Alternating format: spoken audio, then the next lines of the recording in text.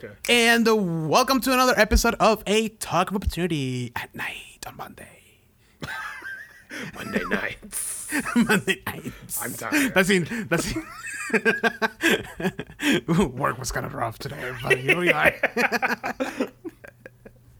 All those emails over the weekend. Oh, God. Anyways, today we continue our deep dive into the Shadowfell. Part 4. Actually, what happened was that every other department besides mine gets overtime because we're low on work. So I came in today, and all of the work from Saturday was dammed up in my department. So I'm like, okay. But we don't care about your work, so we're here for one reason only, Andrew. We're only here for Chris Perkins' work. Yeah, it's true. Shadowfell, Part 4. If you missed all the other 3 parts, just go listen to it on Spotify or YouTube or the Apple one. And this means, you know what this means, Andrew? What? This is our Season 2 finale! Yeah! And it should have been on Halloween, but... It should have been of Halloween, but I got lazy. Shit got in the way. And by shit got in the way, I mean Guardians of the Galaxy for the PS5. Excellent game. Hooked me. I wasn't able to read anything. To be honest, it would have been. It was a good thing that we didn't record when we wanted to, because I did not sleep that night. And like I woke up at like 3 a.m, like. Just killed me. So when you were like, "Hey, do you want to like pick another day to record?" I was like, "Oh, thank God." Not amount of coffee was going to help with that. No. Oh, man. But, as usual, wait, no, we can't. We skipped something. Let's play the music. Oh, wait, maybe I should cue up the music, shouldn't I? Oh, man. We're doing such a good job. No, wait, hold on. Okay, here you go. Play the music, Andrew.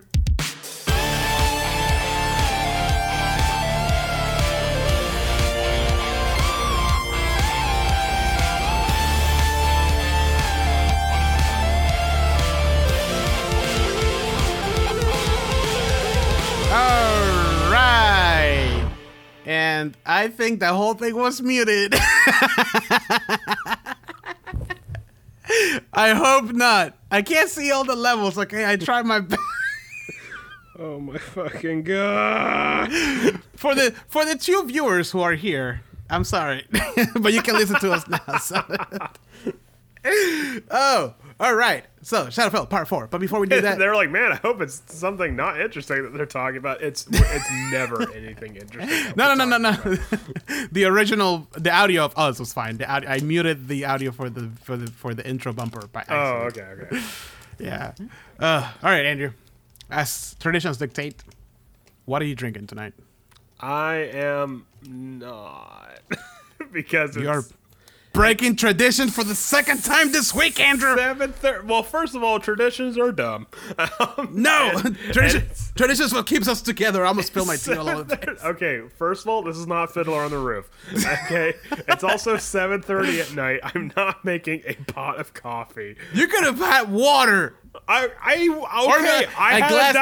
had a glass of warm milk. Dinner, okay, that's what. Okay, I had a Diet Coke with my dinner. All right, wow, that's what I had to drink. Do you want me to go grab it? Do you want me to go? It's still on the kitchen table. No, It's fine. No, it's fine. It's too late. It's too late. I'll go get it. Let me go get it. No.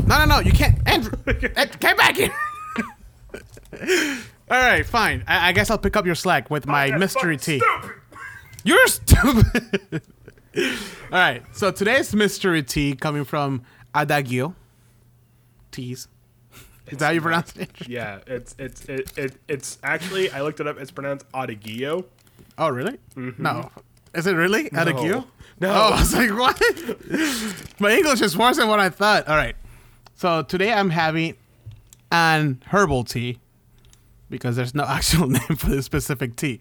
But it is rose hips, hibiscus, cranberries, natural forest berry flavor, and blueberries. There's no tea in here. It's just a bunch of hot fruit juice. Well, I mean, tea is kind of an all-encompassing thing. It's not, It's not like there is a tree called Wow. the tea tree. You know what that tastes like? Have you ever had warm Jello before it gets solidified? That's not a good sell. I might have put a little bit too much sugar. That's not a good sell. What? No. If it's all this fruit stuff, why did you put sugar in it to begin with? I didn't see it. It was a mystery tea. Oh my god! I just dumped it in there, the water, and then I put. You could have read it. No, I read it too late. Okay, it wasn't that much. It actually wasn't. It was like a little puff of sugar. Okay. Maybe if I put it in the fridge, it'll just become Jello. Oh no, that's not. Did I put the right packet? Today I'm having lime. I'm having the flavor blue. Hey, the blue flavor's the best flavor. Okay. Oh shit! All right, Andrew. Since you don't have a drink and you broke our listeners' hearts. I am so sorry, people. I mean, if it makes you feel better, I had a French press of a pretty good coffee yesterday. No, nobody likes it. Okay, all right. Yeah, we here at Talk Opportunity are gonna have a stern talking with Andrew Brigman. Any what is the message they always put? Any thoughts or ideas are not what is it? Are not fuck the legal disclaimer they always put.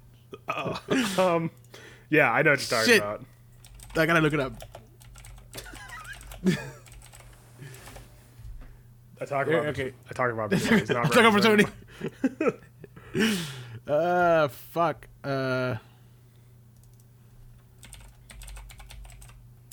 Yes, dead air. Yay! Yeah, this is we know how to entertain. This is a great joke. I love it. I'm glad that you love it. Fuck, I can't find it. All right, fine, whatever. We'll move on. Oh look, Adagio Teas sent me a limited time winter tea. It's something where it says like a talk of opportunities, not represented by the. Yeah, the ideas represented do not reflect the. Yeah. On the individuals. That made this work possible. Shit. All right, cool. So, Andrew, let's actually start talking about what we're here for, which is Dune. Dune. All right, so okay, on the planet world of Arrakis. It's a Frank Herbert novel.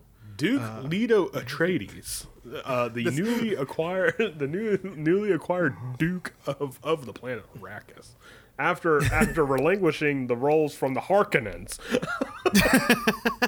You mean Harkonnen? Dude, I kept saying Harkonnen the whole time. Harkonnen is a much better sounding villain name than Harkonnen. Thank you. It just the way it would describe like Harkonnen. Only because the Harkonnens are like 80s level of like like over a globe. So yeah, Harkonnen is so much better than Harkonnen. Whatever. We're gonna talk about that later. Apparently, I'm wrong. Yes, I love the shift in tone between the Atreides and the Harkonnen family. It's awesome. We'll mention that during the news segment. So stay tuned. Ooh. New things coming to Talk of new spice teasers. New spice teasers. Well, yeah, that's the thank you for explaining. I know. I just did it better.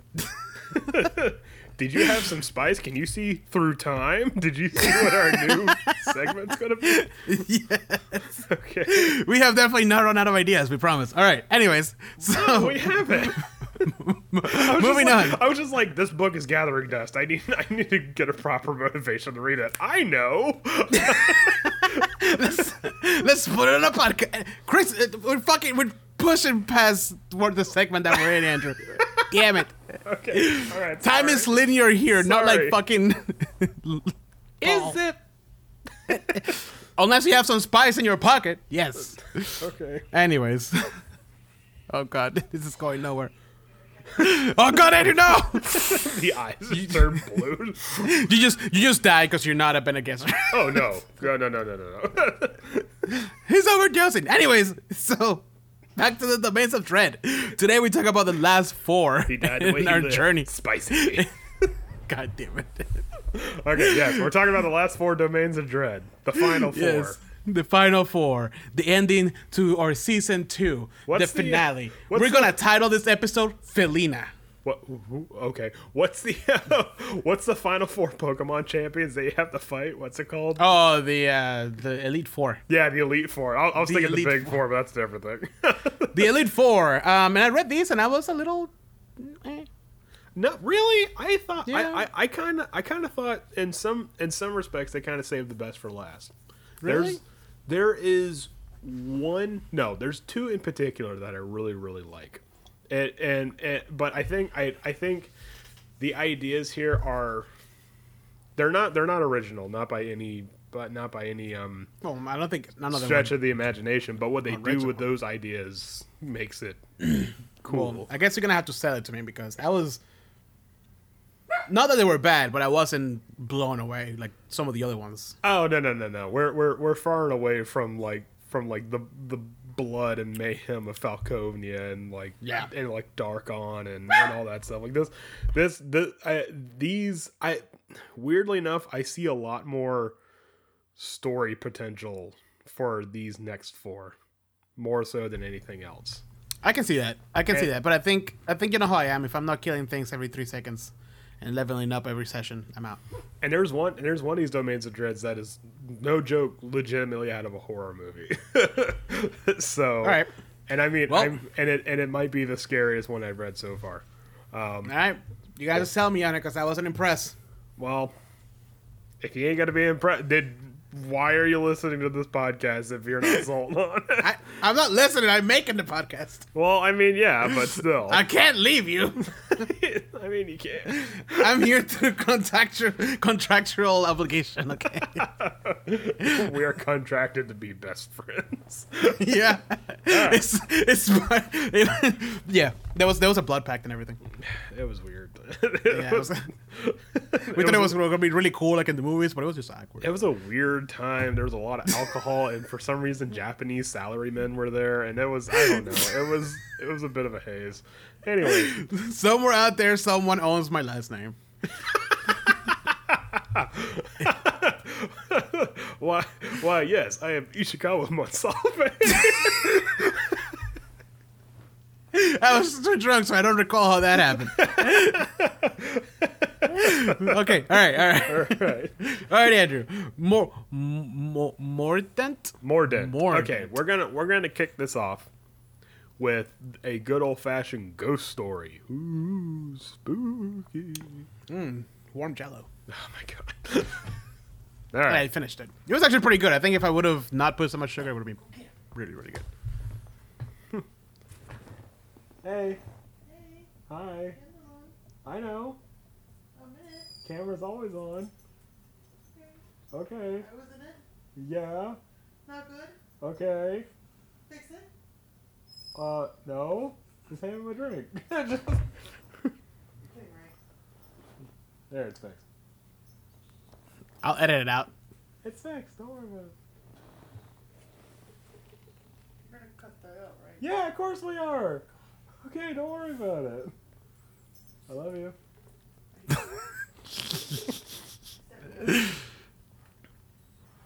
Do you want? You gonna close the door? No, go yourself. Okay. Thank you. Jesus. That was such a you know when like they're in the TV shows or whatever, there's like the kid who's like a hacker and he has like the mask on. Yeah. And then the mom pops in, it's like, "Hey, darling, and here's your underwear." Sorry about that. All right. Anyways. It's okay. All right. So Mordent ghost story. All right. We're gonna kick this off with a good old fashioned ghost story. All right.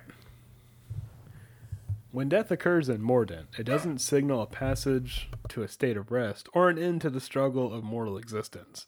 Death here heralds the beginning of a haunted afterlife as a restless spirit. The dead earns no rest, no finality, no peace. Just a passage into the shadow world of wispy phantoms, mournful groaning, and clanking chains. Ooh. Yeah. So, immediately, right away, I get the impression that Mordent is supposed to be a very low-level area. Yeah. Especially when the Dark Lord is a ghost. A ghost, Like legit, it's just a ghost. Yeah, he has the statistics of a ghost, which, I mean, not really that compelling combat wise, which is probably why you think it's boring, but I think Mordent is very fertile ground for a very story driven adventure, maybe even like a small campaign, perhaps. Yeah, I can see that because, like, I think the thing that draws me about this one is that when anybody dies here, they just straight up just come back as a ghost. Yeah. Not anything but just dead ghost. Yep. You drop dead, you're a ghost. That's it. I think there's a lot of compelling like dynamics that could happen with a player and a ghost. Well, I think another thing that makes it really interesting is that there are possibilities to have. Well, I mean, this is probably one of the more tragic settings because it's like everybody becomes a ghost, not just people that have unfinished business in the mortal realm. Like everybody becomes a ghost. So there's going to be, like, if you have a character that is native to this area, you not only do you have your like lineage possibly haunting you in some way, shape, or form, being like, release us, but then it's like, okay, this is what I get to look forward to. Like, this is my inheritance. So I mean, I think this would be a very, very good setting for a slow burn, I would even suggest this would be a really good setting for like a one-on-one campaign, like a DM and a player. Like that. I can see that. Yeah. And maybe like have a sidekick rules in there, so you're not completely alone. Yeah, because this not because like this is like, ooh, scary, and like, you know, like there's strength in numbers kind of a thing, but because there's a lot of personal stuff that's going on. Like the ghosts are going to try to contact you personally, and you know, they're going to want either that or they're going to haunt you in some way, shape, or form in like a more personal manner. So there's a lot more like it's weird. I don't want to use the word intimate, but there's a lot more like closeness in terms of quality with the interactions going on here. Yeah. Especially when you're like rolling ghosts on the table. All right, so enough of that crap. Enough of the ethereal shit. Let's talk about the actual like goings on. Yeah, of Mordent. So the Dark. I love the story of the Dark Lord because it's just essentially towards the end. It's like, oh fuck. Yeah. Well, the Dark Lord is going against the message of the last episode. The Dark Lord here is just a fucking dick. Yep. He is described as being abusive and constantly angry, and but his. I thought his dad was abusive. Was he abusive too? Or did I misread that? No, he is abusive. Yeah, I mean, he ended up killing his family. So. Yeah, he ended up killing his wife and his daughter. Just, I don't know, because the wife turned off the baseball game or some bullshit like that. like he's described as being physically and mentally abusive, and so you have like a wife beater and like jean shorts. Yeah, but he's a lord, so it's like a silk wife beater. Oh, right. Yeah. But so he murdered his wife and daughter in a fit of rage, and because of that he was tormented by their spirits, justifiably so. And then he tried to get an adventurer to help him out with with getting rid of the spirits, and then the adventurer died, and now that adventurer's spirit torments him, justifiably so. So that's what I love about his. That's my favorite part of his story. It's just being perpetually tormented. Yeah. Oh no, he did murder his father too. Yeah. Because his father was abusive. Yeah. So it was like a never-ending cycle. Yeah. So okay. So the proper timeline of events is that he killed his father, and then killed his wife and child, and then he was being harassed so much by the spirits he killed himself. Yeah. And then tried to possess an adventurer to put an end to this eternal torment. No, wait, because he killed himself thinking he was going to escape, and Yeah. it just so happened that his wife and kid were there to torment him. Yeah. And then his dad showed up to torment him too. Yeah, And he's like, "Fuck that." and then he tries to possess an adventurer, and then the adventurer dies, and now the adventurer is tormenting him. And this is, I mean, this is just like something out of like an Adult Swim cartoon. so now there's like 4 ghosts like howling at him like monkeys the entire time. So then he is like influencing a is it an artificer? It's an alchemist. Okay, Yeah, it states as alchemist. It's an artifact what the alchemist makes. Okay, yeah.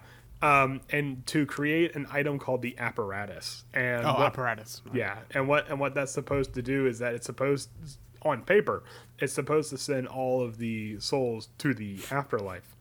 And the alchemist turns on the apparatus and it kills everybody in town. And now the entire town is tormenting what's his name? Wilfred Godefroy? Yeah, Wilfred Godefroy. So now the entire town is on this dude's back. Yeah. The entire time. And I mean, to be perfectly honest with you, yeah, he deserves it. Yep. Fuck this guy. There's no. I would at this. If there is an adventurer, if there is an adventurer here, if you Thank you for the follow, RB Farts. RB Farts. Okay, That's where the meat is. That's an awesome name. they have the meats apparently. Anyways, but if there is an adventure here, if you want to run it straight and like straight and narrow, just like a normal, I guess, kind of run of the mill adventure, just kill the fucker. Yeah, you're right. Just Well, you have to. Well, I will make it a little bit more interesting. You have to find a way to exercise them. Mm-hmm. Not just like fight the ghosts, because at a certain level, ghosts are just like you just need to vacuum and clean them up. Yeah, well, yeah, that's true. So what you would probably have to do is that you would probably have to recreate the apparatus and have it working this time. Well, isn't the apparatus somewhere in the town? The apparatus is, last I checked, the apparatus is somewhere in the town, but also it's gone missing. But Godefroy is trying to remake it and he can't get it right. Like right. It's just not functioning. Like it's not even doing what it didn't do right. It's just like a hunk of junk now. Yeah, so like his servants spend their whole centuries abducting magical geniuses to make it. Mm-hmm. So that could be a way that you can bring your adventurers into the story. Yeah, I mean, just be like, hey, we're gonna run an adventure. What classes are you gonna be? And someone's like, oh, I want to be a wizard. Someone's like, I want to be an artificer. Excellent. Wait, why are you so happy? No. No particular. What do you agree to that so quickly? Yeah. So, did I just lose a fucking? Wow, one of my coasters just like flew off the table. Ghost. A ghost. Ah! Anyways, It is a day after Halloween. the spookiest day after Halloween. You have the too many candy belly hurts. But really, it's funny because it lists his torments as like all the stuff that we described before, but the only real actual torment, like the only supernatural torment, is that the apparatus does not work. Everything else is just him facing the consequences of his actions. Yeah. Like the rest is, which is why I love it. the rest is not like the dark power be like ha ha ha, like jabbing him. It's like, no, you're an asshole. This is what you get. This is your fault. You did this to yourself. Yeah, you threw this town into the proverbial abyss, and and now you think it's your torment because, oh man, they're all mad at me. What I like about this adventure is that it's one of the ones that have those tables in the back. Yeah. Andrew, do you want to roll some dice? Let's roll some dice. Hunting Mordent. Okay. Crafting an adventure around hunting is similar to building any other adventures. Ghost stories. Right. Let me know when you have a dice. I got a dice. All right. So the first thing is we have to find the ghost history. Right? The history. All right. Let's do this. D6? Give me a D6, por favor. I got a 4. A 4. You draw a lot of 4s and 2s. I know. The ghost died a generation ago. Folks remember rumors or stories told about the person's life. So that's the history of the ghost. Now, what's the tragic element? Okay, the tragic element. Is that another D6? Oh, no, that's D10. D10. No, that's a D12. Nobody uses a fucking D12. Roll a D12. 6. Let's see, a 6. The ghost refuses to acknowledge any living heirs as family members and tries to prevent these heirs from inheriting what is rightly theirs. Ooh. What? All right. Oh, wait, how's that? Well, it's tragic for the family, I guess. Right. Not for the ghost. Okay. Romance. Apparently there's romance in this. Well, D8. okay. 1. 1. The ghost hopes to be reunited with another ghost. Spirit. What? With another ghost. The spirit of someone they loved in life. Oh, how romantic. Oh, okay. So immediately what that can do to me is that could tell me, like, hey, yeah, you're the son of Baron blah, blah, blah. But, like, are you actually? Right. like you could just be, like, the bastard child of something. And really, your estate belongs to this fucking shepherd's boy. and your great granddad wants to reunite with, like, I don't know, the A long lost love, yeah. Yeah, that just, like, grew up in a cottage, but he couldn't because, I'm rich and you're poor, and our parents will, I don't know, throw themselves off a cliff. They'll just stop and be like, that's not such a bad idea. Let's do it. Yeah. But And then they get their own domain of dread. Yeah. Okay. So I kind of understand what you're saying, because sadly enough, that's kind of all there is to Mordent. It's a very small, like, area in terms of, like, what not potential, but it's a very small, like, in terms of just material to work with. Yeah. But I do like how the last segment is, where it kind of explains, if you were to have an adventure there, what the flow of said adventure would be. And a lot of it's a mystery. You have to figure out, like, hey, why is this? First of all, is this ghost that's haunting me, is it hostile, or is it actually trying to help me? And because it's a ghost, you could play that either way. You can have it, like, explode a mirror, but oh no, the mirror actually showed that there's, like, a secret, like, door or something behind it, or it just tried to kill you with an exploding mirror. Right. Right. I think I agree with what you said earlier. This is a very short, small, personal adventure. Mm-hmm. You know, it's not gonna be a party of 4, 5, or 6. It's gonna be 2 at most. I would run it for a 2, maybe 3 people, if they all know, hey, this is gonna be stories. We're not gonna be burning a lot of spells and torching goblins and stuff like that. Like, we're gonna be trying to figure out, like, what tragic outcome happened to this family and why they're, why they're, like, despots now or something like that. So, yeah, this Mordent is a very, very strange domain of dread when it comes to that. Because I read Ghost Story under, like, the horror type, and I was like, oh, okay. And I got a completely different thing from it. Is this the only ghost stories that's in the book? I think so, right? Out of the main domains of dread, like the big domains of dread, I think so. There's a lot of smaller domains of dread after the major section. Could be, it could be that they were just kind of like, oh, we haven't touched on ghost stories. Let's just make something real quick. Yeah. I mean, but it also could be that, like, they wanted to do something different with a ghost story, because, like, a ghost story, then you say ghost story and it's like, ooh, spooky, but it's like I read this and I got, like, a really sad vibe. Like, not like pathetic, but like, oh, this has a lot of potential to make a sad story. Yeah. So I think this is, while like Ekath is, like, tragic on a huge scale, Mordent is tragic on a much minor scale. Like, to the point that, like, I would even be hesitant to have the Dark Lord present in an adventure in Mordent, because, like, he's just kind of the reason why everything's there. He's not, like, a villain and, like, like, like, ruining things for everybody else. All he wants to do is just build this machine so he can die properly. Right. But everything else is kind of like the consequences of his actions. So I don't know. It's weird how that's just personally how I would run an adventure. Yeah, no, I mean, honestly, it lends itself to be that. Yeah. There's really turning this into an epic, I think it will subtract the charm that it has. That learning the mysteries and the sad stories behind the ghost. What makes the ghost linger around? Yeah. And it's the consequences of an asshole Dark Lord, but still. Yeah, I think if you want a really good example of what I think an adventure would be like, look up the movie Ghost Story. It's an A24 film, and it's very quiet. It's very slow.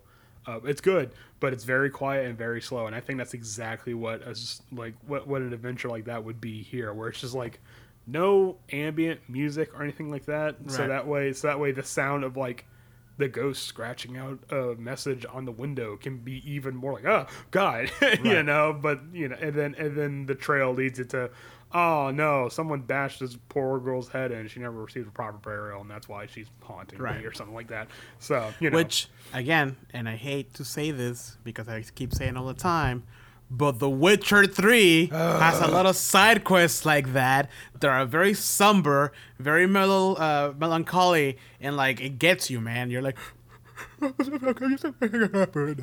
I would actually say this would be a good list of material to pull from if you want to make a compelling ghost story side quest. Yeah. Instead of that's a good idea. Instead of having to throw your adventurers into a domain of dread where there's an impenetrable wall of fog, just cannibalize this stuff and make a ghost story. Like that's so Andrew, so you need to play the Red Baron. I know. I know. Okay, I know. I'm sorry, dude. Do you realize how many games I have backlogged right now? Okay, I do because I need to. I can only replay Sekiro so many times before. Stop replaying the same game. Says the guy who's played The Witcher like 30 times. I don't want to hear you saying, "Oh, why are you replaying games?" I get it. All right, Andrew. Moving on to the next domain. Richemulot. Richemulot. It sounds. Richemulot. It sounds. Camelot. It's Richemulot. It sounds very.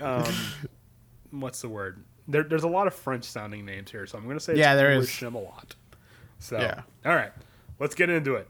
Let's get down with the sickness. That joke will make itself known later. Okay. All right, let's go. Yeah. Like a pendulum, Richemulot swings perpetually between hope and despair. Some days the sun rises over let me try that one again. Some days the sun rises over Pont-à-Mousseau as if it were an ordinary city, and not one in which many of its buildings stand empty and abandoned. On those days, people move freely through the open gates, and the silent, heavily armored guard of the Casque Silencieux watch over calm promenades and markets. But a day or a week or a month later, the first telltale cough cracks amidst the crowd. As people evacuate the streets and lock their doors, rats crawl from the sewers in tremendous numbers. Shortly thereafter, the gates slam shut. No doctors come, and no information arrives. The populace is left to die.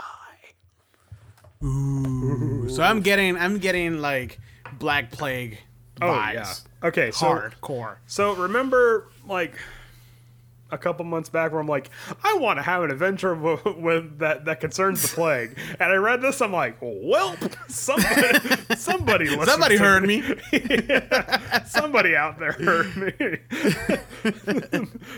somebody must have hacked into the like the Dunkin' Donuts drive-thru that I was going to at that moment that I texted. Yeah. They're like, oh shit. It was Chris Perkin like at the moment of like putting this together. It just happens to eardrops your conversation. He was doing like a weird on a business trip in Florida. Yeah, he was doing like a weird undercover boss where he was like the barista. Following around D&D players through the land. Hey man, you got to get out in the field, get those good ideas. Yeah, going. exactly, dude. Okay, so I know I said that I wasn't really too impressed with this one, but the backstory on this one I think is one of my favorites. This is a really good setting if you play it right. You have to make people again. This is probably going to be a very good low-level setting, only because you want that vulnerability from your adventurers. You want it to have it to be where like the Constitution save, even though the Constitution save is pretty generous of itself, you still want to be like, oh well, crap, I shouldn't have picked a sorcerer that has no Constitution. So, I hope I make that DC whatever Constitution save it was to pass the plague. Right. So Richemulot is a area that is constantly besieged by plague. And it comes and goes like the tide. There will be times where it's normal and it's nice, and then just when like your defenses come down, boom, the plague sweeps by and everybody gets it. Or not everybody gets it, but when it happens, like everybody like just goes inside and they just shut their doors, and it's such a not normal occurrence, but it's such a regular occurrence that these people just like, okay, I know exactly what to do, and they just run inside and stay. It's like Florida with a tornado. I mean, with a hurricane. Yeah, exactly. And then they panic and they buy all the fucking water.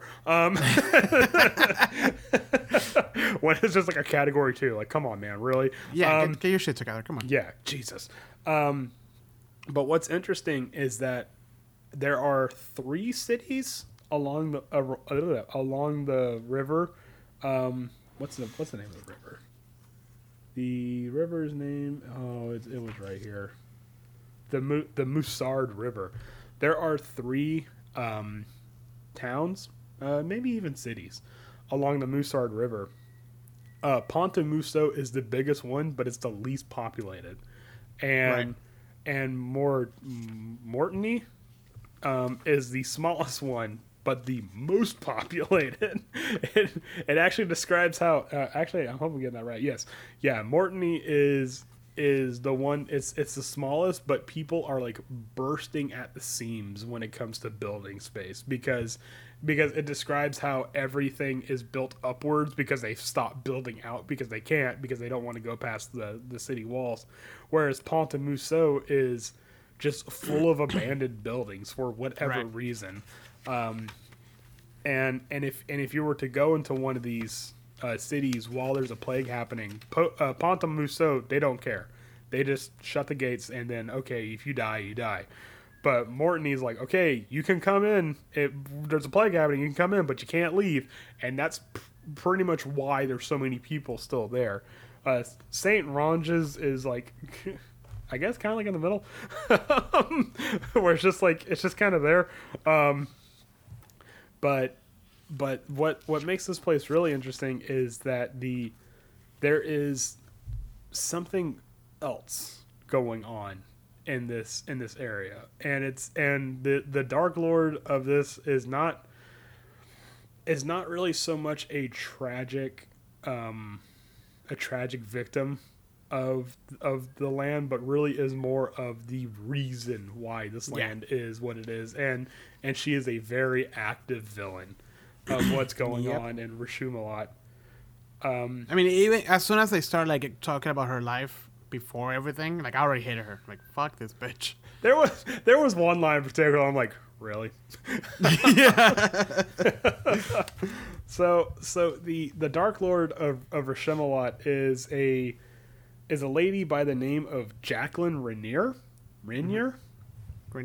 And she was born into nobility, but Pontamuso and all the other towns were becoming more and more rich. Like there's a lot more money going into the towns, and because of that, the lower class was becoming the middle class, and the middle class was becoming, well, the fact that there was even a middle class was a threat to her and her status. Only in a fantasy world, am I right? Yeah, right. Yeah, only in a fantasy world where the middle class can exist. And so, actually, hold on. I want to get the actual line where I'm like, oh, fuck this lady. Hold on.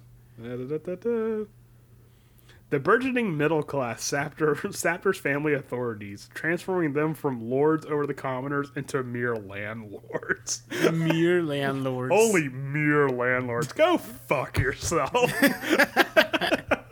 But okay, so she was like, no, we can't do this. We have to keep the lower class oppressed, because Right. we're gonna lose our power over them, and then we're just gonna have to charge ridiculous rent and never fix any of their stuff.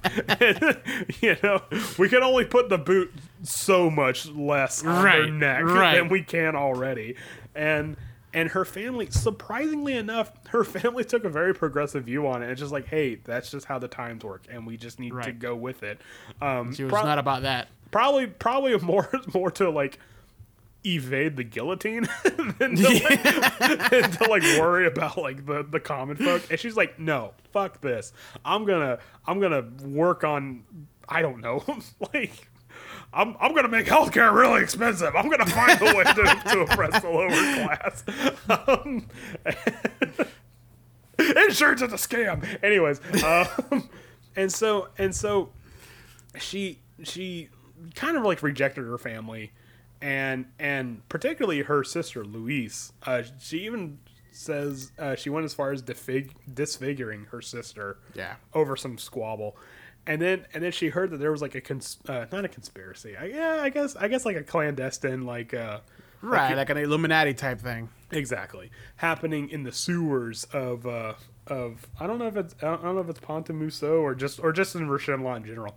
And she goes down there and she finds the secret chamber where this conspiracy For the greater good. where this cabal is happening, and she finds out it's a bunch of like commoners and stuff like that. Yeah. She's like, oh, gross peasants. And then That's pretty close how the book describes it. Too. I mean, yeah, I think it describes her as being disgusted with the fact that it was peasants. And so and that's when they're like, wait. You want to see a magic trick? And then they all reveal that they're in fact were-rats. And so she's like, oh, okay, that's where the secret of power is. It's not in monetary status. It's in like becoming a lycanthrope. So she willingly becomes a were-rat, and then with this like group, she helps create a plague that is immune to rats, and like rats aren't affected by it. So were-rats, large rats, clusters of rats, or whatever, swarm of rats. My bad. They don't get affected by it, but the common folk, it just wipes them out. And it even describes how they release this plague, and it is like not even decimating, because decimating actually means only 1/10 of the population is dying. Yeah. This is an apocalypse event. Like people are dying in droves. It describes how there's like corpses lining the streets and whatnot, and how someone begs her for mercy. She's like, nah.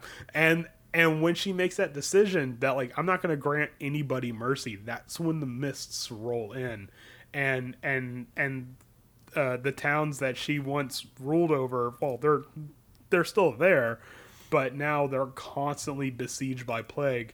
The thing about it is, I'm not entirely sure how much of this is like the dark powers like, okay, let's give her this one.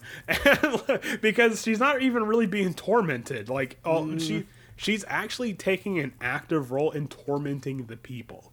Like she is very much a active villain in this setting. I mean, well, isn't it her thing that she doesn't want to rule? Yeah. But yeah, I mean, yeah, she's obligated to it because it's like one of those things that she didn't know. She didn't want this until she had it. No, I feel obligated to this position. What torment? I mean, there's that, yeah. I mean, really, that, and the only other thing is that she misses the finer decadence of Richemulot before it fell to the plague, and that she's constantly worried that the people are going to overthrow her once the plague settles down, which they fucking should. So it's really like this is straight up like good versus bad. Like once the adventurers come in here, the adventure is probably going to be, okay, where do we find this lady and how do we separate her head from her shoulders? Again, though, I know that there's like the plague and that there's other were-rats, but she's just a were-rat. Yeah, that's what I'm saying. Like I don't know if I'm just like my brain is too like, oh, I want to hit things thing. Well, but, like, see, here's the thing. She never reveals that she's a were-rat. She's always in her human form, unless absolutely pushed to. She never reveals that she's a were-rat. And if we're running a kind of lower adventure, aware anything is like pretty much not invincible, but very hardy. Yeah, because especially if there's not like magical weapons or attacks. Because at best, if you're doing like a level 1 through 3 kind of adventure, at best you're probably going to have 1, maybe 2 people doing magic attacks. Yeah. You know, and that's if we're. And that's usually I don't know. If everybody could do fucking magic, right? But even that is usually like 5 good or like 2 good spells casting moments, and then like the rest is just cantrips. Yeah. So and so if we're going, why did I choose the cantrip light 3 times? Because I need to see more. That's how it works. I cast light 3 times. You are now blind. All right, make a Constitution save. I don't know why you keep doing this to yourself. but I mean, if we're gonna go with like the like quote unquote standard array of adventures where you have a fighter, a rogue, a cleric, and a wizard, 2 out of those 4 are the only ones that are going to be to do any actual lasting damage. Right. The rest are just going to like the sword hits her across the jaw and nothing happens. Yeah. So I think in this specific adventure for me, I think honestly what's more worth to me is the actual cycle of the plague. Mm-hmm. I think you can pull that out and put it anywhere and it'll be pretty epic. Well, I mean, okay, hold on. Because it kind of sounds like it's just like you're walking in the street and you see Jacqueline Rainier. That's not how this is going to happen. No. She almost never leaves the sanctity of her own home. It actually uses the term that her home is sacrosanct, which means that it's too highly regarded to even be messed with. So nobody goes into her house. So you're probably going to have to deal with her goons, which the Cask Silensu are her elite guard, which aren't even people. Oh yeah. I think that's pretty cool though. That would be an excellent reveal. If you're going to have like a small adventure where it's like 10 sessions or something like that. Yeah. Have one of the Cask Silensu seem to be like one of like the bad guys. We're like, this guy keeps following us and he's like beating the crap out of us. And it's like, finally we beat him, and the armor falls and a swarm of rats just pours out of the armor. Oh Jesus! Oh my god! And then all right, and we'll meet up next week. What happened? But I mean, this is a land that is lousy with rats and rat adjacent creatures, and guess what? If one of those even thinks about biting you, you've contracted the plague. Which it goes so far as to saying that like while you have the plague, your teeth chatter. And it makes it like sound, it makes you look and sound like a rat that's like gnawing on something. And it's funny because it says it takes 1d2 days for the plague to manifest. I'm like, just flip a coin. Why the hell are we doing math? You're just making it 1d4. Yeah, but I mean, what's really severe about the plague is that it's a fairly low DC. I'm not going to say the number, but it's a fairly low DC. But if you fail it, you gain a level of exhaustion. Which, okay, whatever. But then, if you fail it again, you keep accruing exhaustion. But, in order for you to cure it, you have to go through a long rest and then pass the Constitution save. And then, you have to make the Constitution save to where there are no more exhaustion levels anymore.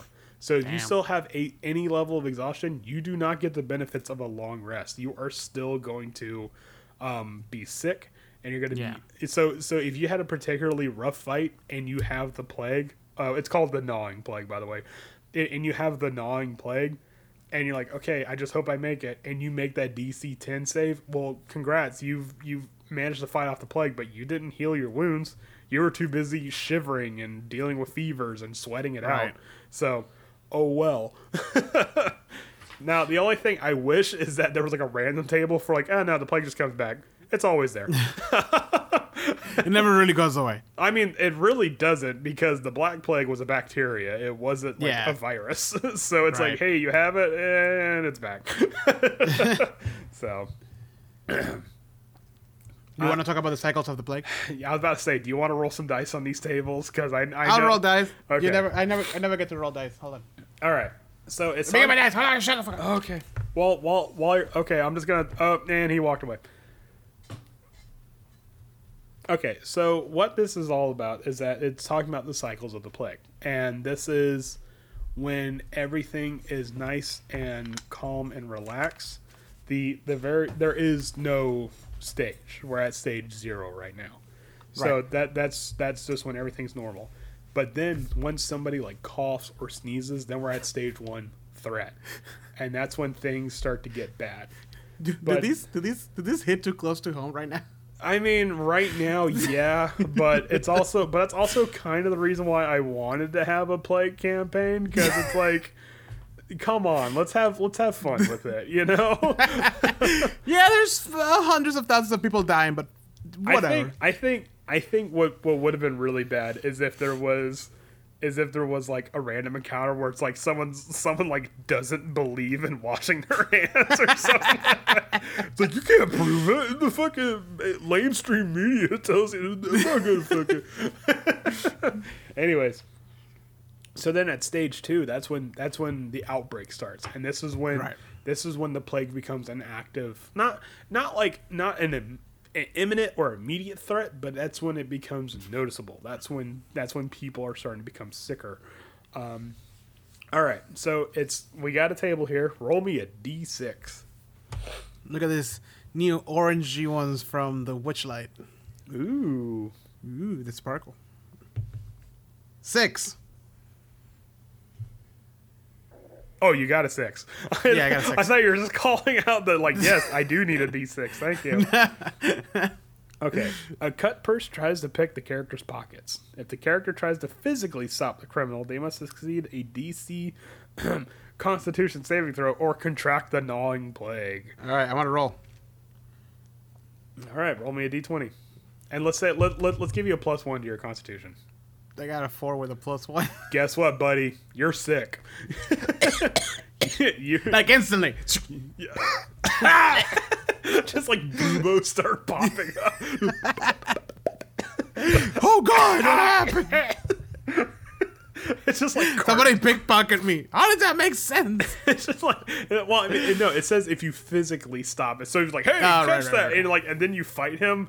Like, maybe you slash him and a bit of blood gets in your mouth. Like, Oh God. it's not worth the 3 silver. You only had 3 silver in that. All right. So that's when this is the stage when like people are still wary, but businesses are still open. Right. So then stage 3 is illness, and that's when the gates close. That's when businesses start to close, and this is when the cast Silensu makes their presence much more known as they're ushering people off the streets. All right, so give me another d6. 6. Another 6. Okay. Yeah. A young, well-heeled couple cavorts openly, oblivious to the quarantine. These were-rats don't reveal their true nature unless they must, and then only to blend in with the swarm of rats. Oh. Oh. So there's a bunch of rats just making out? Well, no, there's a bunch of rats that are just like like what's the word, dude, PDA. And they're and they're just like room you two. Yeah, and they're just like clanking their teeth. Jesus. But okay, actually roll me another one because that one didn't seem that ominous. Yeah, right. 4. Okay, several mangy giant rats attack. Anyone bitten by a giant rat must succeed a DC blank Constitution saving throw. All right. You say I have a +1? Oh, Yeah. 16, so I made it. Oh, okay, good. You made it this time. The cut purse, for some reason, the cut purse got to you, but the giant rats did. They did it. So this is when the plague is much more active. I can tell you this right now: the DC for contracting the plague is much higher to pass than it was before. So this is when you're going to start seeing a lot more rats, because in the second stage there was only one encounter that had a rat in it, and this one over half of the encounters have rats. Yeah. That are. Do they go away if you have a torch and you're guiding a little kid? No, in fact, they are attracted to the torch, and they love kids. Oh god, it's the total opposite of what I wanted. And the kid's like, "Ooh, a puppy!" It's like, no. What do dogs look like where you come from? All right. So now we're in stage 4, pestilence. This is when everything has gone completely off the rails. There are people dead in the streets. The Cask of Silencio has done martial law, and people are like killing each other to get the last remnants of like supplies. All right, give me another D6. 4. All right. What the fuck? We only roll 4s and 6s and 2s. The character spots several rats in an alley using trash to enact a miniature courtroom drama. If a character interrupts or is critical of the rat's play, the rat becomes a swarm of rats and attacks. Okay, that's just cute.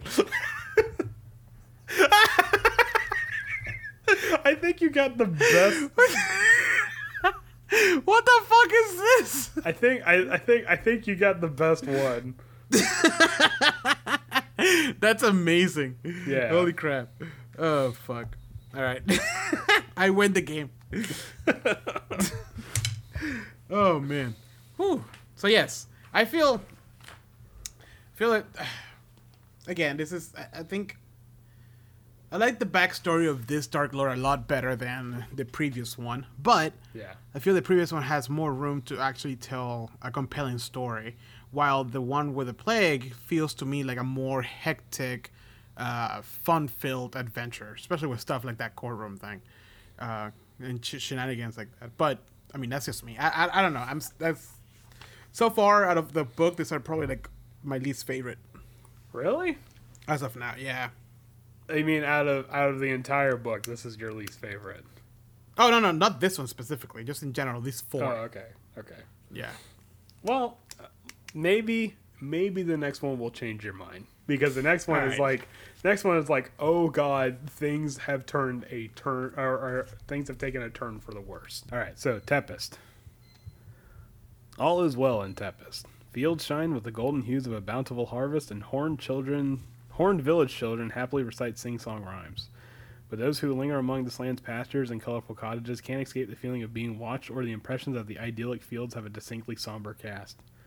The locals dismay such worries as the tricks of scheming fae, but their smile fails to mask the desperation in their eyes. All right, so Tepest is a land of forest and mountains and fae creatures, and there's really only one town in Tepest, and that's the town of Victal. Everything else, I mean, there is also the gated village of Kelly, but everything else is very much a like a Grimm's fairy tale kind of setting. Yes, I'm getting like hardcore Witcher 3 vibes from just reading this whole thing. Yeah. And that's why you need to play The Witcher 3, Andrew, damn it. I know, I get it. Okay, anyway, moving on from that. But this is, whereas there were some settings where, like, the Dark Lord of the Domain, like, I think we should make him immediately, like, known. Like, even in, like, Richemulot, you could be like, oh, this is all, like, Rainier's doing. But then, like, the adventure would be, like, getting to Rainier. Here, right. I would not reveal who the Dark Lord is until, like, the last act of whatever adventure you're doing. Only because this has so much good potential to be a actual horror story, and that you want to leave the players guessing all the time as to what's going on. So in the town of Victal, there is festivals that happen every equinox and solstices, where people will dress up in flowery dresses, and it says something like dresses made of like moth wings, which is oddly specific, and I don't know how well that works for structural integrity. I like to imagine that they're very stinky. Yeah, or they're only good for like half an hour. Anyways. But they also host these festivals, and in these festivals there are games, and out of these games there can only be one winner, and so you will do these games, and they're not like carnival games. They're not like like knock over like a milk bottle or something like that. It's Right. It's stuff. It's like what's it like? Participants use stilt straps to their arms and legs to topple one another, and there's one where like a dozen players with a rope tied around them try to stop someone from getting past them stealing a pear from a bowl.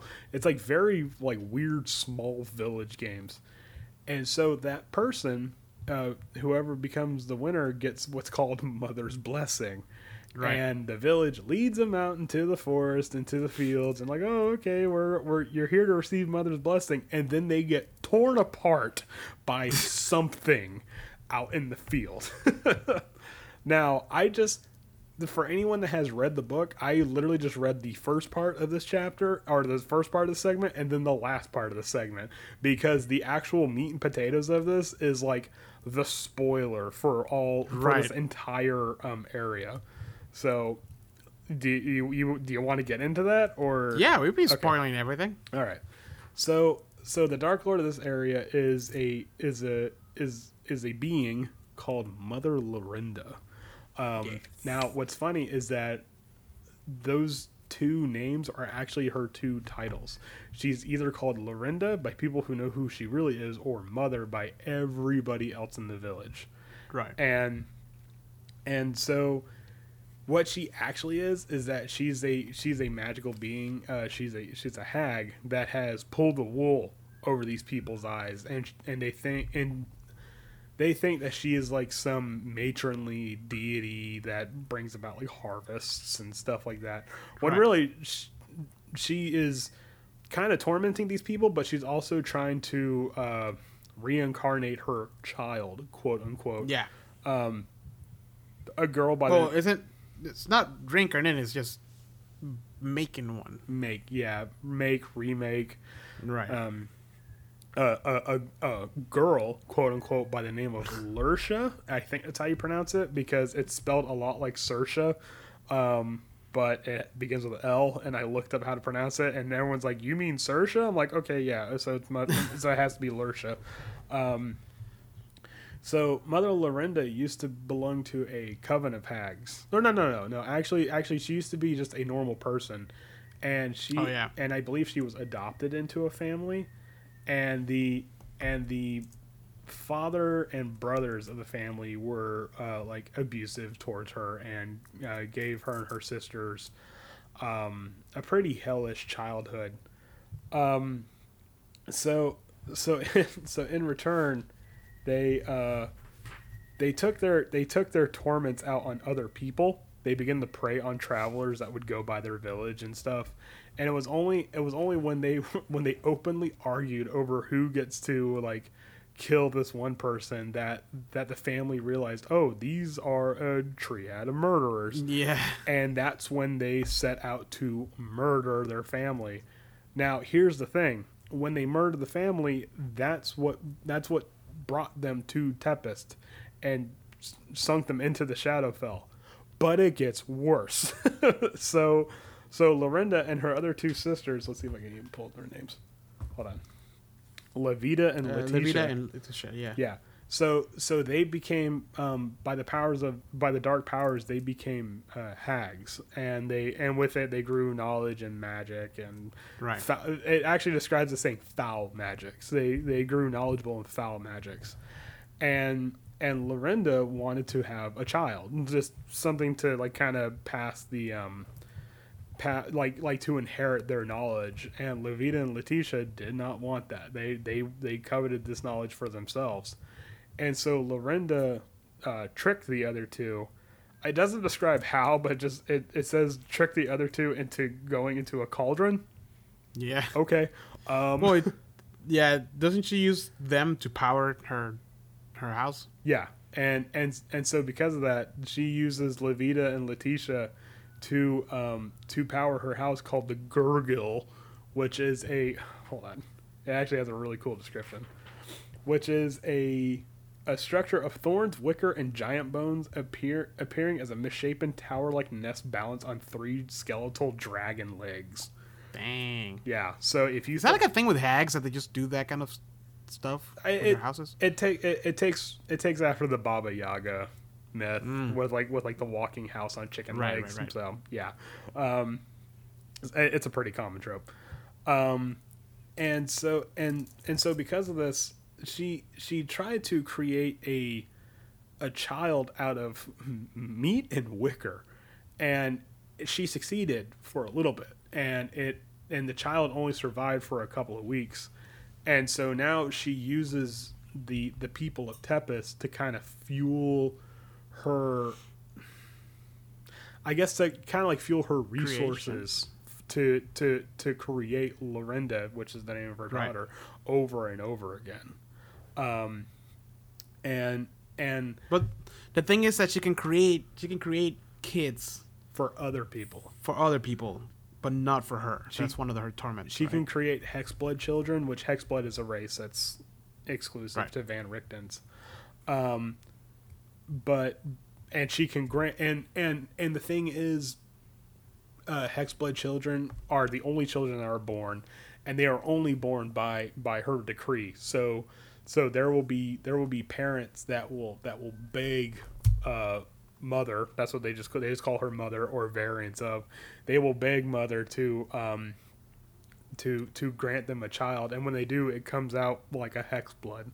Right. But she herself cannot create a child. The most she can do is that she can recreate Lorinda, and Lorinda can live for a couple of weeks at most.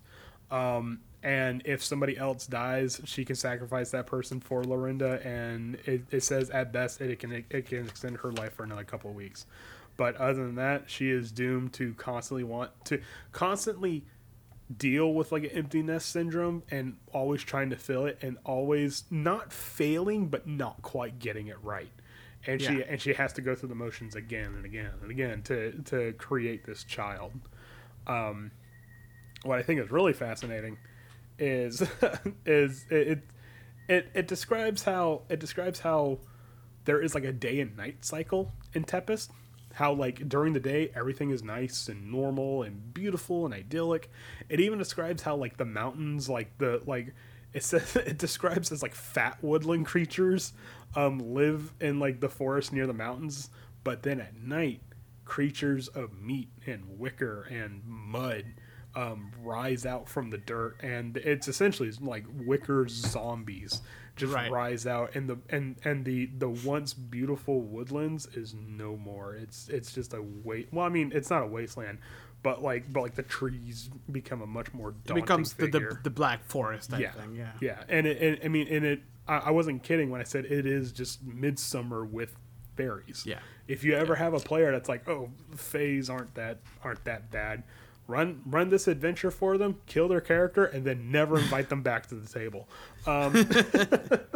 because this right here is a really good jumping off point for if you want to make a fae adventure where like fae creatures can be terrifying. Like they'll just whisk your child away for no apparent reason, or things will happen. Yep. And I think what's really fascinating, or not fascinating, I think probably the most awesome aspect of this area is that after the celebrations, the blessing is actually Lorinda being reincarnated as one of several forms. So do you got a D6, Andy, or do you want me to roll a D6? You can roll it. Okay, I'm gonna roll a D6, and we'll see how Lorinda comes back. Lorinda. Okay, she comes back as in the form of a giant upright walking ram. Oh, that's a picture that's on the book. No, actually, the picture that's in the book is I want to say that's the bipedal wolf elk. Oh, Yeah, which that's terrifying. yeah, that one is, which the thing I really like is that how all of these creatures, it says use the statistics of whatever creature next to it. Yeah. So it's immediately like, what's it? The bipedal wolf elk. It says use the statistics of the loop guru, which is a creature that's exclusive to Van Richtens at the moment. So it's immediately just like, hey, here's this really cool monster block, and we're reflavoring it right out the gate. So you just kind of just sort of have it in any adventure. If you roll a 6, it's a giant shrieking bipedal sheep. that uses the statistics of a Garistro. What's a Garistro? I don't know. I'm gonna look it up. I'm gonna Google it. I want to say it's a Damon. It's a critical role thing. Powerful demons from the abyss. Oh, you guys fought some of this, I think. Betrayer gods during the founding of the Age of Arwadabigibu. Oh, okay. Yeah, so they're demons. This Yeah. thing. They're like minotaurs, but Yeah. with shapes of a pig. Giant shrieking bipedal shape. Ah! Or how it's like, or she could take the form of dozens of stitched together corpses. Ugh. And that's one terrifying. person. Yeah, that's one person. So this would be. Oh, and one other thing, there is a cult in Victal called the Mother Minders, and this cult, they wear all white, and the most elite of the cult sacrifice their left eye. For Mother Lorinda or Mother, and mechanically that's cool because it describes how Mother Lorinda can instantly transport next to any of the Mother Minders, and they can look through the eye socket of the Mother Minders. But narratively, it's also cool because it describes how Mother Lorinda, the way she teleports is that she will crawl out of the empty eye socket.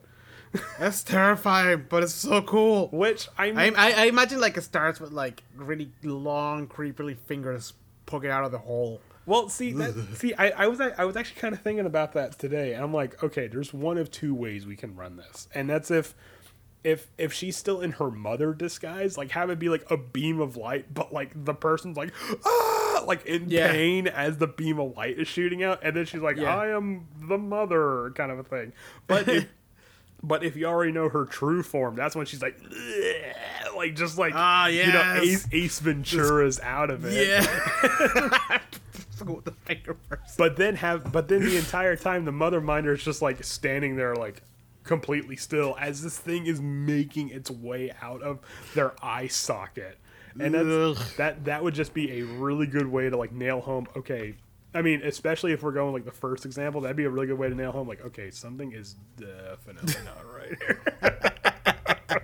I don't know, but I get the vibes that something's going on. I might as the creature is pouring out of the guy's eye wall. just turn to the warlock. This is the thing, right? Please tell me this is the normal. And the warlock's like, no, dude, you got me. My guy usually just shows up in like the form of like a hobo or something. Yeah. So. All right. So yeah, pretty cool. Again, it is creepy. It is dark, but I don't know. These four are just so. This is the hump. This is like the highest of the other ones. I don't know why they're not calling to me. The other ones, all the other ones we read before, they all had something that was like, yes, this is amazing, this is awesome, I can see this happening. But even this one, I'm like, even Lamortia? Yeah. Wait, what? Even Lamortia? Well, refresh my mind. What's Lamortia again? That's the Frankenstein one. Yeah, because they had like the love story thing, and it was like a short, and it was like the whole thing with the price of flesh and all that. Like it was very, or maybe it was just because we played that board game. Yeah, that was so be. Like, yeah. But okay, so like this one, for example, right? Like it's probably one of the coolest ones. It is very creepy. I'm not gonna say it's not creepy, but I think this is the scariest one, personally. I mean, scary as I can see. I'm thinking more of like adventure wise. Well, no, adventure wise, this is going to be a very on the rails adventure. Like the moment they come in, like have the people of Victal be like, "Oh my God, they're here! Now we can start the celebrations," and Yeah, but you can really dive into the details, like how they can't hide their desperation. Mm-hmm. You know, like these people, like they have like that double, like they're smiling, like there's like the girl from like There's No War in Bank Sensei or whatever, like that. Yeah. But see, I would have that be something where it's like they're smiling and stuff, and But if someone goes out of the way to be like, all right, I want to roll an insight check on these villagers, that's when like, oh, okay, there's something there. Right. Like I wouldn't go out of my way and say, oh, they're smiling, but they're also trying to hide something. Right, No. Like I would, if the adventurers don't ask, if the characters are oblivious or they're playing like they're oblivious, make them oblivious to it. Like because the whole point is that you're trying to sell them to this threat of something that lives out in the woods, but it's all part the charade is like, oh no, you're gonna receive a blessing by the mother, and then they get ripped apart by a bipedal shrieking. Yeah, it's kind sheep. of like the first half of Midsummer, because it was like watching it with the music and like all the little details in the background and stuff. It was unsettling, but it wasn't. You didn't know where it was going. Yeah, it wasn't terrifying. Right. I would honestly like if anyone hasn't watched Midsummer. First of all, if no one watched Midsummer, what the fuck? But go and watch it. But if you haven't watched Midsummer, that would be a really good structure for this. Like have the adventurers come in and then just have like the villagers be like, oh hey, what's up, man? And but then have the adventurers kind of grow a relationship with the villagers, and then things take a dark turn. Well, make it like the whole like, oh, it's just a festival and everybody's having fun. Oh, look at that, you're winning. How about that? They put a crown on you. Oh, they're gonna take you somewhere. What? Oh my god. Yeah, no, like just something like, oh yeah, every 4 weeks we have, or like every 3 months we have this festival, and you're just in time, like Yeah. or something or have them show up like a couple of days before the festival, like, oh hey, you can help us put up this flower arch or whatever, or we need help collecting moth wings, so yeah, you can help us out with that to make dresses. Yeah. Okay, all right. I can see. Yeah, I can see. Okay, I can see it being played out pretty fun. That one. All right, I give you that one. Now I think the other ones are so stupid. There's not enough action. 2 out of 10. I didn't get to level up. Oh my god, you're being that player. I think, I think this next one is going to satiate your bloodlust. So, is it though? If it doesn't, then this has all been for naught. All right, Valachan. All right, we're Valachan. Valachan. I want to say it's Valachan. So okay. All right, we're gonna go into the jungles of Valachan. Do it. Welcome to the jungle. We just again. We got the horror and the slasher horrors too. Yeah. All right. In the jungles of Valachan, survivors must guard their hearts lest something monstrous eat them. For some, the risk is worth the reward of the unusual plants and magical creatures this land is home to. But Valachan is fiercely protected by its dark lord, the devious and immortal hunter Chakuna. She roams the jungles hunting dangerous beasts, and when she grows dissatisfied with simpler prey, she draws upon sapient quarry into a fatal contest. The most hunting humans! The most dangerous game! Yes. Blast. Yes. This is the one. Now this is interesting because I read this one and I'm like, nah. No, I mean, I like this one because yes, it is the most dangerous game type thing, right? Mm-hmm. But also I think the story, the story of what's her name, Chakuna. Okay, so Chakuna is going to be a very central and very public figure in this domain. Almost everybody knows who Chakuna is, and she makes herself known. The thing about it is that like you have to, when the rubber hits the road, you have to play by her rules, and that's the danger of Chakuna. Yeah. But what's interesting about Valachan is that Chakuna was not the original Dark Lord. That's what makes it interesting. Yeah, the original Dark Lord was actually someone by the name. Hold on, I'm going to try to get the name right. Dark Lord Ulrich von Kharkov. Yeah, Ulrich von Kharkov, who was a hunter that just really liked hunting prey, and when he got bored with like tigers and stuff, he moved on to people, and in the land of Chakuna, there's a tribe called the Osilo people. And during the day, they're normal, everyday people like you and me. But at night, they take the form of panthers and ocelots. They're lycanthropes. Yeah. And so Ulrich sought to hunt the Osilo people because he thought that was the best game to hunt. And over the course of Chakuna's lifetime, he turned these almost yearly hunts, and he made them more intricate and more convoluted to where it became like a tournament, like a battle royale style tournament. Yeah. And so in an effort to save her people, Chakuna joined the tournament, and she won. And when she did, she proceeded to rip out her own heart and bury it in, oh god, where'd she bury it? Hold on. She buried it in a place called Yaguara's Heart, which is southeast of the Pantera Lodge, and then proceeded to, in order to gain immortality, rip out Urik's heart and then eat that. So, and as you do, yeah, when you win, yeah. The normal passing of the torch stuff, right? And so because the dark powers are petty as they are, Urik can't die. So in order to make him a non-threat, even after ripping his heart out, in order to make him a non-threat, Chakuna has decapitated Urik and keeps his head as a trophy, like so many other trophies that he's kept in his own lodge. And the mists were already there, long since been established. But when Chakuna killed Urik, she allowed the forests and jungles to reclaim the castles that he had built. And so now there's only like the sunken ruins of a castle, and the rest is just dense, rainforest. Yep. I'm getting Cthulhu?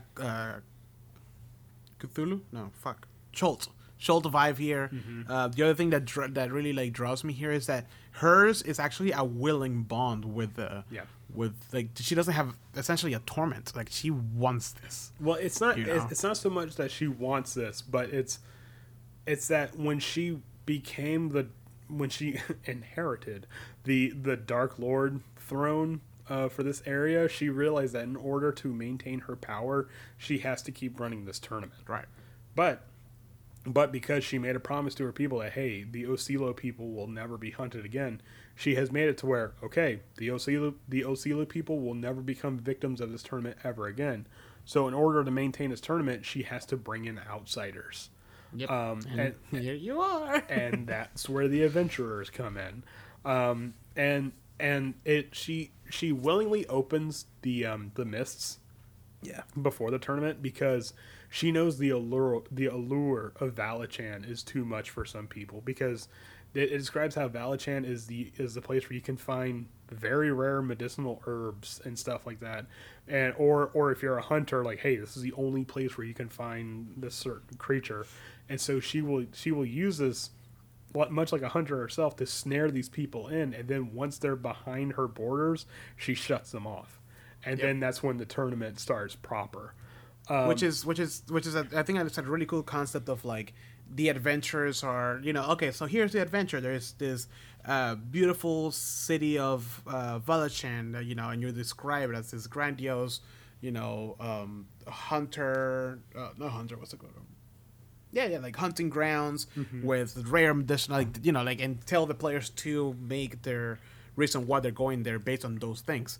Hunting, finding rare medicine, finding rare magic, all this kind of stuff, right?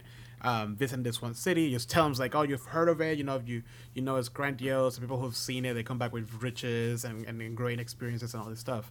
And then you bring them in, and they're like, okay, you start in the jungle, you have to find the city. And then slowly they realize, or they stumble upon the ruins of the city that has been taken over by and just fucking pull the rug from under them. And that's when they realize, oh, there's never been really a city. Like, the most you're going to get is the closest approximation to a village, maybe. And that's just going to be people in, like, straw huts. and that's pretty much it. And it even describes how the jungle actively will stop a city from being built. But it also describes how everything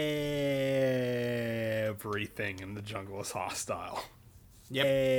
Even just regular plants that you walk over, they just become hostile towards you. and how people will like avoid the river because there's giant wasps and that prey upon the hostile plants along the river. And it's just like everything. Sounds like a fun time. Like you know that idea that I had for a mimic room where it's like, Yeah. oh, roll on a percentage dice to see what's a mimic. This, but with plants and animals, where it's just like, oh, I'm making my way. Oh, and that's a that's one of those Venus flytraps, but it's for people. Yeah, you just put Vietnam era music and then have like one of the players be all like, "Oh, Charlie's in the trees." No, Jimmy, Charlie's is the tree. when the trees literally start speaking Vietnamese. Yeah. Oh shit. But okay, so then she has this tournament called the Trial of Hearts because you're supposed to win her heart or some crap like that. Literally. Yeah. Well, no. Win her heart. Well, no, not literally. Actually, nobody knows where her heart is except for Chakuna and Yurik. Because for some reason Yurik knows.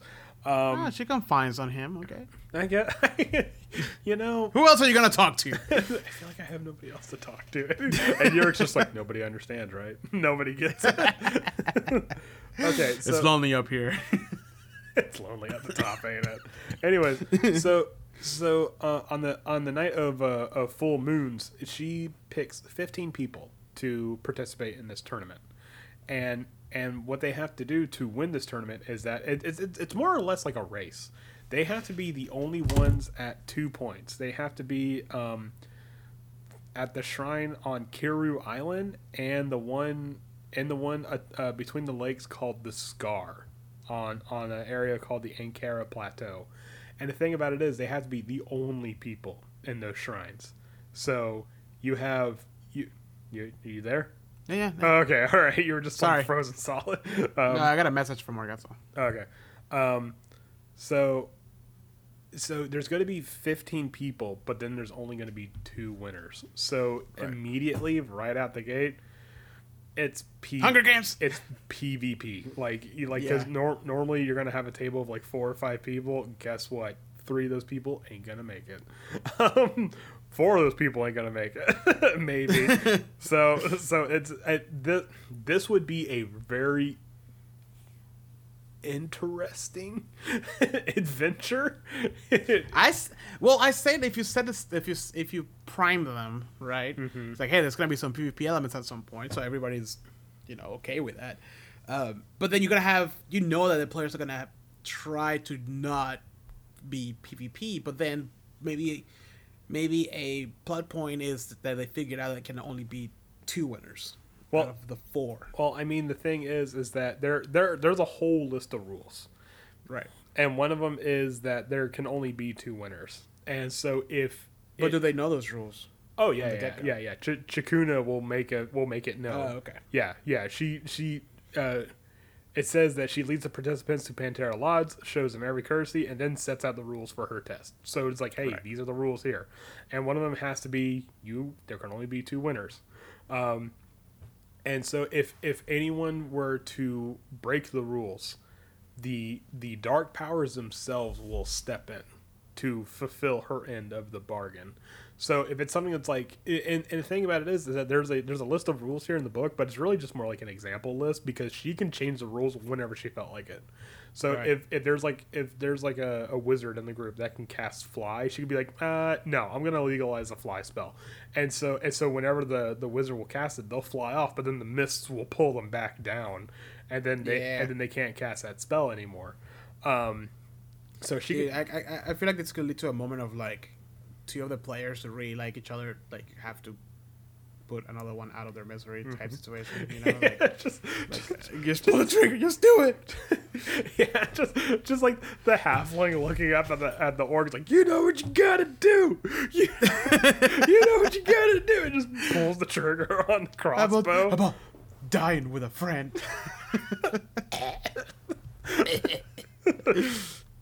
Yeah, no, I could see this being a really fucking brutal adventure. Now, Yeah. there is a way. Fucking Squid Games.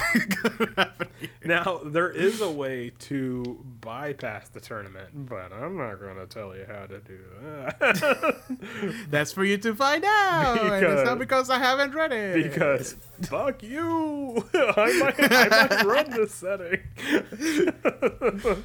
But I think what really kind of nails home the idea of how dangerous this trial of the hearts is that there is hunt complications.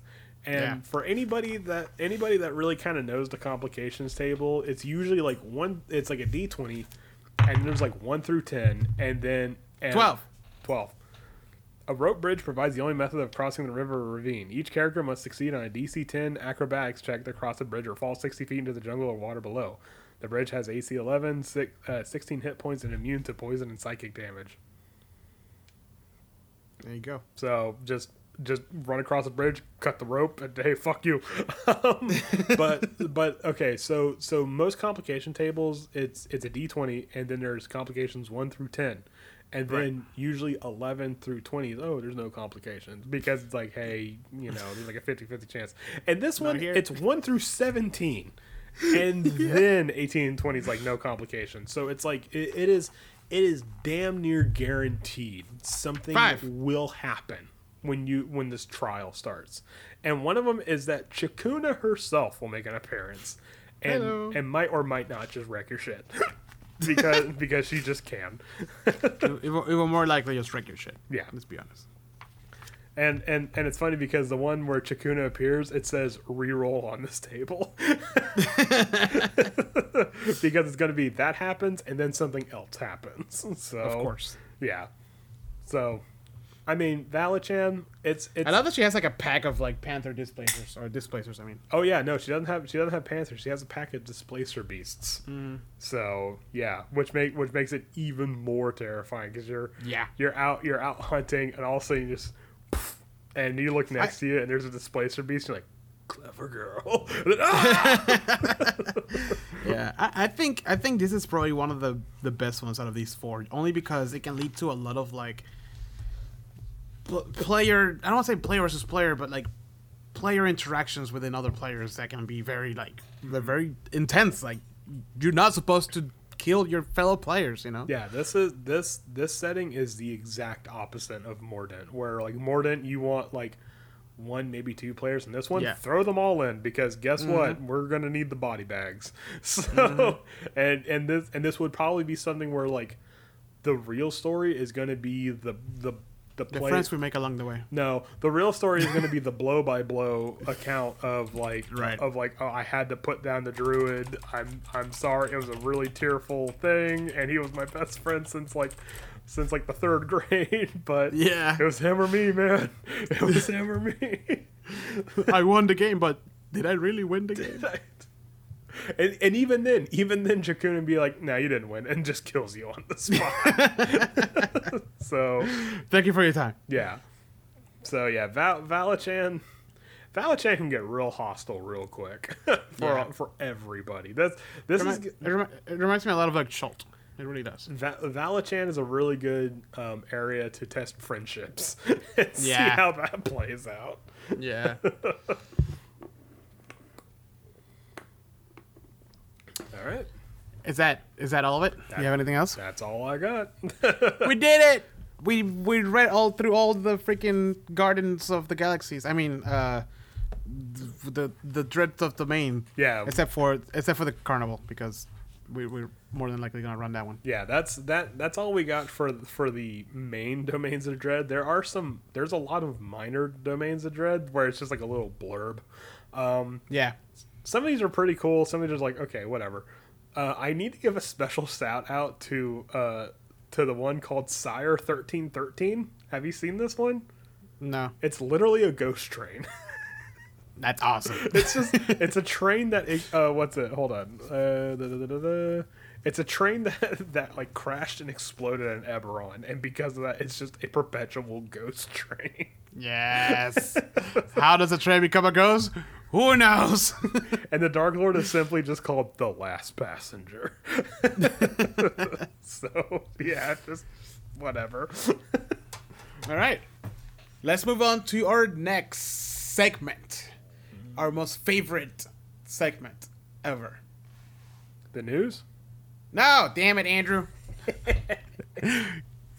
Sessions highlights. Session highlights. Okay, so All right, session highlights. I think we had what one session? Or I two? want to say we had one session, maybe. All right. I don't know. Did we talk about Chief Rendar beating the living shit out of that? Yes, okay, we did. all right. All right. So last session, you guys were rescuing the speaker as a swath of Zentarum were like tossing the house and stuff. And I would have to say my personal highlight would be the fight in the basement, only because for some reason that's when the Zentarum that's when the Zentarum started to fight back, and they fought back hard because before that you guys were just wiping the floor with these guys. Like they weren't like too terribly strong, and you were just like you actually were one-shotting a lot of them. The majority of them were just killed in one blow. But then you went into the basement, and for some reason, they're just like, nope, we're just gonna roll crits now. And and there was one Zentarum with a bow that was like laying you guys out. Like it wasn't like he was steamrolling through you guys, but he was like doing some serious damage. Yeah. And then I think it was Robert's like, man, I really hope a second one doesn't show up. I'm like, yeah, funny thing.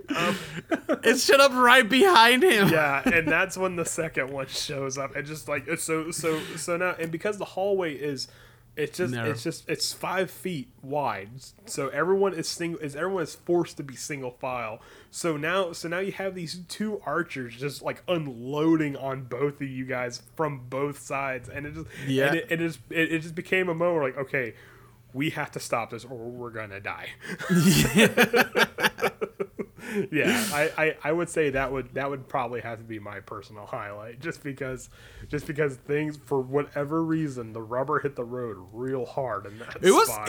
It was honestly with those two, because my session highlights for that moment was two, when we were in and we were just going up the tower, and for some reason the Centaurs just kept jumping out the window. Oh yeah. There was one that jumped out the window and survived, and he started to run for a little bit, and then Swift put him down. And then there was one that was thinking about jumping out the window, out of the 3rd story window, and was kind of rethinking it, but then Mittens threw some ball berries and he slipped out the window. And he just and like it was 3d6, and I rolled like an 18, and he just like immediately just died. And you're just like, oh, okay. so it's just like you guys are like, let's save the speaker, and like you charge it, and immediately bodies start flying out of windows left and right. And then my other session highlight was in the basement after we took down the two archers, and we get to the last room where the leader is. I forgot her name. The main Centarum has like her knife on the speaker's neck, right? Like about to kill him, and freaking Beery uses Shield of Faith on the speaker as she's about to kill him. She fails to kill him, and then I shoot magic missile. Swift shoots like 2 arrows. She just gets blasted by every single ranged weapon. Yeah, Mittens fires that instant. Mittens fires at her, and Swift unloads like a magical arrow, and it's just like, we rolled for initiative, but there was no point. I legitimately did not even get to her turn. Yeah, her turn at initiative. She was just turned it. Well, the magic arrow went through her and pinned her against the wall behind her. Yeah, I mean, she just turned into paste. So it was just like, all right, everybody, just unload on her, and just. I think it was a mixture of like, okay, we gotta save the speaker, and we're so done with this fucking basement. Just fuck this basement. But so we didn't speak about the session before that. I have 2 session highlights. Okay. It was when we got okay, 3 session highlights. So the first one is when we got our axe beaks, and we all I'm pretty sure we didn't talk about this in the last episode, but we all get our axe beaks, and Andrew does a really good job at like, you know, which axe beak you're gonna use, and Beery gets like the strongest axe beak, right?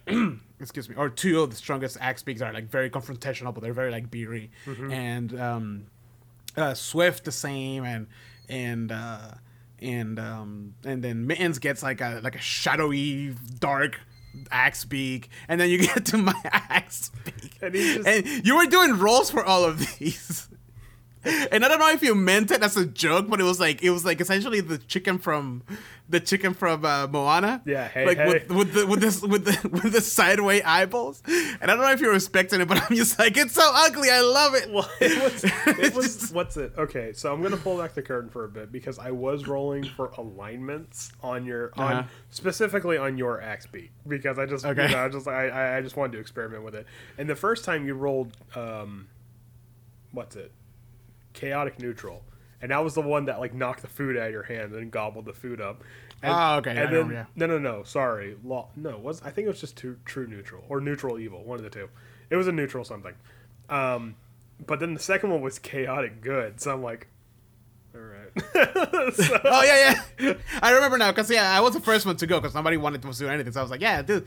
And then knocks the food, and then you go through everybody else, and at the very end, I'm like, can I try again? And then I got this fucking chicken thing. Yeah, and then you got what's his name? His name is Crown, but Crown. Yeah, but he could have been. He was like the axe beak owner wasn't even entirely sure if he raised that one. Like he just kind of showed up one day. Yeah.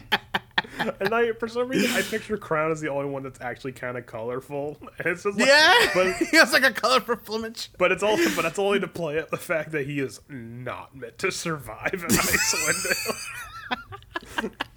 Because even Mittens has like a completely black one that he got, like cool, like roguelike, and like they all like resemble the owners. And mine is just the most colorful fucking one with the eyes that just wiggle all over the place, like wiggly eyeballs. But then after that, we get our axe beaks, and then we're like, whatever. And as we're like leaving, we see one of the Centaurums from that we killed later on. Oh, we didn't kill him, but like run right. The chase ensues, and Andrew's like ready for this chase, and somehow, Swift and Beery. No. Swift and I think Mittens. No, Swift and Mittens. Swift and Mittens just from it was like 3 rows of houses. Yeah. They just shoot blindly with disadvantage and almost fucking crit. Twice! Okay, so what happened was that Mittens like, can I just take a blind shot at this guy? I'm like, okay, yeah, you can, but you're going to be rolling a disadvantage because he's kind of out of your range and you're going to be shooting blind. He's like, okay, that's fine, whatever. And he rolls 2, like 2 modified 21s. And I'm just like, all right, roll damage. and then Swift's like, can I take a shot at him? Like, sure. and it was something like a 16 and a 17. And I'm like, all right. And then the actual chase was to stop the axe beak because the guy was already pretty much dead. Oh yeah, no, the guy was long since taken care of. But the axe beak kept running away with the magic with the cauldron. Yeah, with the magic ever filling cauldron. Yeah, but then we get to the guy, right? We start interrogating him, and he tries to pull like a Hydra moves, like pulls his teeth off and bites into it with a pill of cyanide. The cyanide capsule. And here it comes out of nowhere. Hold on. Okay, so I love how in this moment I describe how you hear something audibly crunch and Howard goes, "Are you serious?"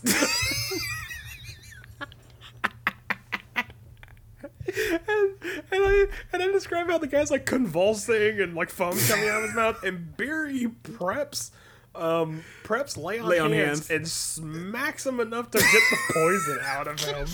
And so now his one cyanide capsule is like wasted.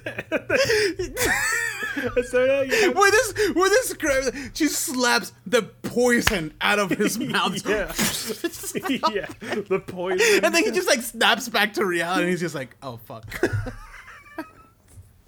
It was probably the most creative use of lay on hands I've seen in a while. She used 5 points of lay on hands to cure this guy's poison by slapping it out of his mouth. I fucking loved it, and I don't know. I think that guy regrets everything because Oh yeah. even though we were done interviewing him and whatever, we were gonna let him go or whatever. For some reason, I decided that Octavio needed a prisoner. And then on top of that, you guys drag him back to the speaker's house, which for some reason there are Dwargar there too, that are also fighting the Zentarum. So this guy has a full view of you guys viciously slaughtering these Dwargar, and then you're like, all right, stay here, and then you go upstairs, and it's just shouting and people flying out of windows, and like from this dude's perspective, like you guys are just like a pack of demons. And, But what I love about the first fight that we get into is that you describe it very, very bloody. Yeah. And for some reason, Octavio just developed a squeamish reaction to blood. Yeah. So the whole fight, he gets like 14 points of damage in one go or something like that. Like almost down. Just blood everywhere. And Octavio's just throwing up. So the whole room is just blood and throw up everywhere. he throws up at the sight of... And he can't stop. He just keeps going. He throws up at the sight of blood from one of the Dwargars, and then he throws up from his wounds, and then he throws up at the sight of Beery decapitating one of the Dwargars. So he's just constantly... It all happened within like 6 seconds. Yeah. So... I just imagine it being very violent, a violent vomit. Just yeah, like uncontrollable. Like you hold your mouth up and it comes through your fingers. Like that's how bad it is. By the way, did you like how I role play the fact that I only had like 3 life points left by almost fainting? Yeah. It's like everyone's like trying to figure out what they're gonna do next, and I'm like, all right, you guys, I don't feel so good. I'm gonna lay down over here and just. I gotta rehydrate. I got my pale lips. I lost a lot of fluids in that last fight. Pulls out a Gatorade. Just, can somebody give me a Pedialyte? Yes, I completely forgot that Barry fucking decapitates the guy in front of me. Meanwhile, from outside the door looking in, this guy's just looking at me, stabbing and throwing up and blood and throw up going everywhere. You're throwing up on the statue and just throwing up on this dude's decapitated head. Oh, and this guy's just like, oh my god, what have I got myself into? Did he describe that it was like his first mission or something? Yeah, he was like on the lowest rung of the Zentarum. Like it was like his 3rd week or something like that. And this like his first major mission. Like before this, he was like getting coffee for them and stuff. The joke is that we scared him straight. He's never gonna do anything. He just stopped being an intern. He's like, oh boy, it's my first mission.